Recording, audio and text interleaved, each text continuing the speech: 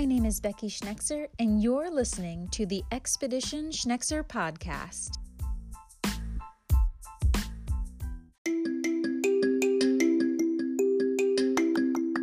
Hey there, this is the Expedition Schnexer podcast. I am your host and expedition leader, Becky Schnexer. I'm a science educator explorer, and I am your leader on this expedition. I hope you enjoy this episode, which is all about honoring and living out the legacy of Kobe Bryant and Mamba mentality.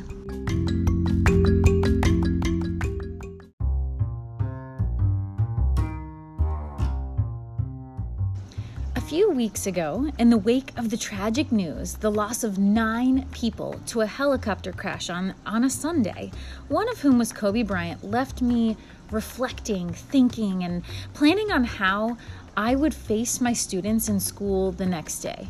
They would definitely be talking about this. They would have questions. They would already have some information and some misinformation. And I needed to be ready for whatever and wherever this conversation might go.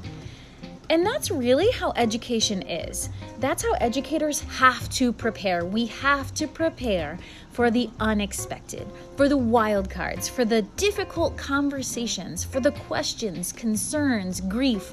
We have to prepare for everything. If you are like me, you like to be prepared. You like to be ready. And speaking as an educator, that really means as ready as you can be, which is really not that prepared if you really think about the course of a day and the curveballs that are thrown all the time. But I like to be prepared. I like to be able to anticipate the turns that might or could happen in conversations and activities that I've planned. And we can try to ignore things like this, current events, tragic events, pop culture, but to me, that's a huge mistake. Ignoring popular culture, ignoring what's in the news, just pretending that it's not happening because you don't want to deal with it with your students, because they're too young, because they're too old, because it's too real, because you are afraid of what's going to happen in the conversation. I really just feel like that is a huge mistake. These opportunities are they're your time, they're your opportunity to broach topics and opinions and feelings that you normally, on a normal day in the classroom, you wouldn't be able to reach with your students otherwise. And these provide opportunities to create, foster, and maintain personal connections and relationships with your students that are 100% essential in the world of education.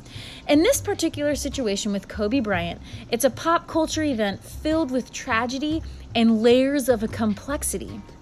But I just decided I was going to go head first and take a deep dive to bring it up at the beginning of every class that I taught.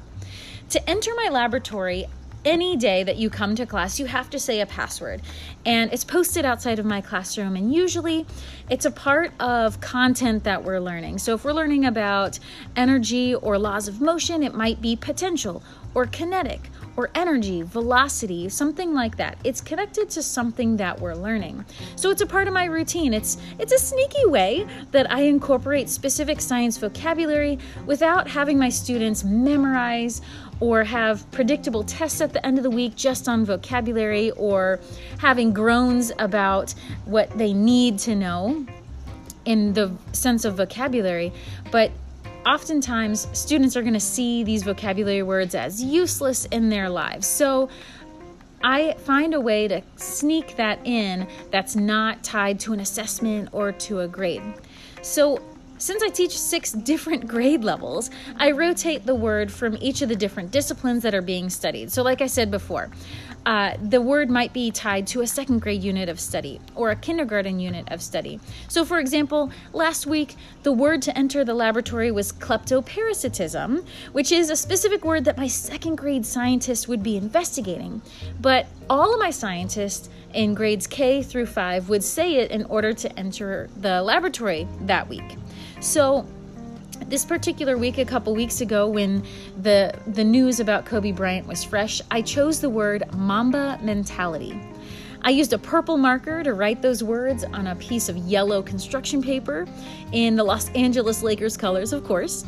And every scientist who entered my room that week would repeat those words at least 2 times, because every class at least comes to science 2 times each week. So often they say the word a lot more than that because we bring it up in the class, or they're saying it in the hallway, or they're asking questions about what it is. So the initial reactions from my students when they saw Mamba Mentality as their password, they realized this probably isn't specifically tied to science, but they would ask, what is that? Oh, or if they recognized it, they'd say things like, oh, you mean like Kobe Bryant, right? And I was like, yes, that's awesome. They have some previous knowledge, although some of them didn't.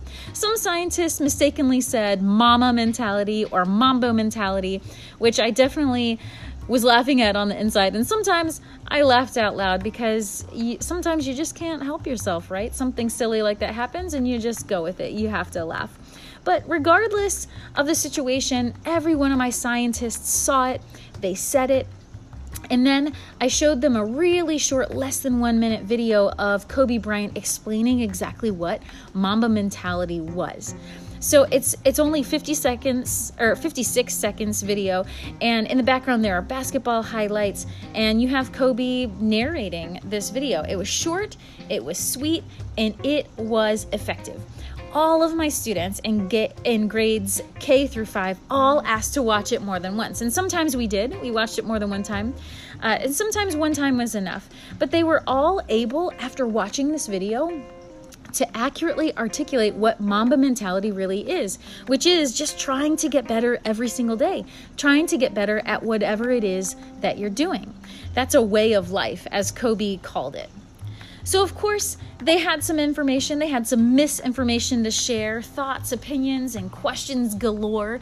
They all wanted to talk about the situation, and I addressed them and helped them understand the complexities of the lives lost, the situation, and no matter what opinions they have or they've heard other people have about the situation, it happened. So I shared my personal opinion that the bigger and most important part of this whole situation is really how we honor the memory of those we lost, not necessarily question the decisions made that led to the tragedy, or especially the decisions that were made that we can't change now. We can't go back and make this not happen. So I would gear the conversation and I'd start steering it right back to what is Mamba Mentality and what might that mean in their lives. So I challenged every one of my scientists as well to think for a moment about how they already use Kobe's Mamba Mentality in their lives, and something that this week they were going to use it in their life. Maybe it would be today, maybe it was going to be right at that moment in science class, but regardless, how are they already using it, or how could they use it in their life to drive decisions that they make or drive their mindset?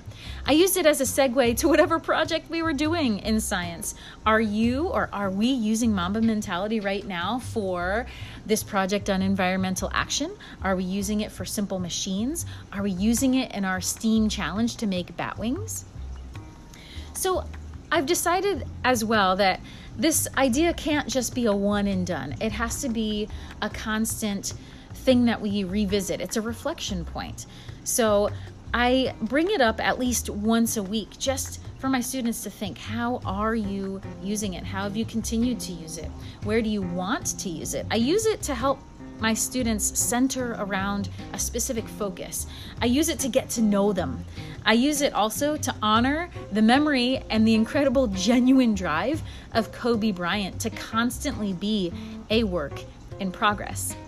I've also started a hallway display that's interactive and living, so to speak, constantly being updated and changed, added to, and used as a motivational piece for my students, for them, but also created by them. They have taken control of this situation, which is absolutely beautiful. That's what we want in our students, to take control, to empower them to use their voice in a positive way.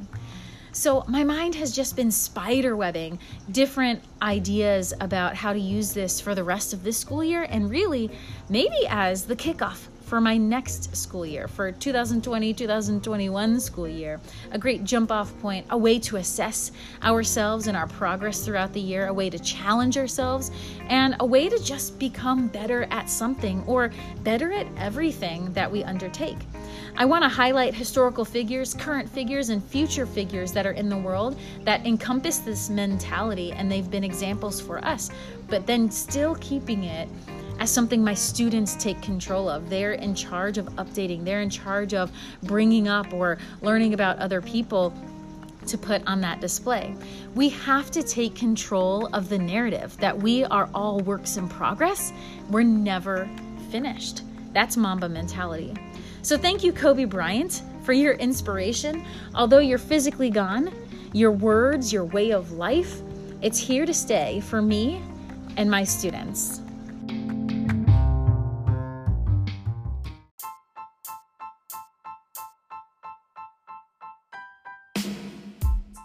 Thank you for tuning in to this episode of Expedition Schnexer. I hope you tune in next time.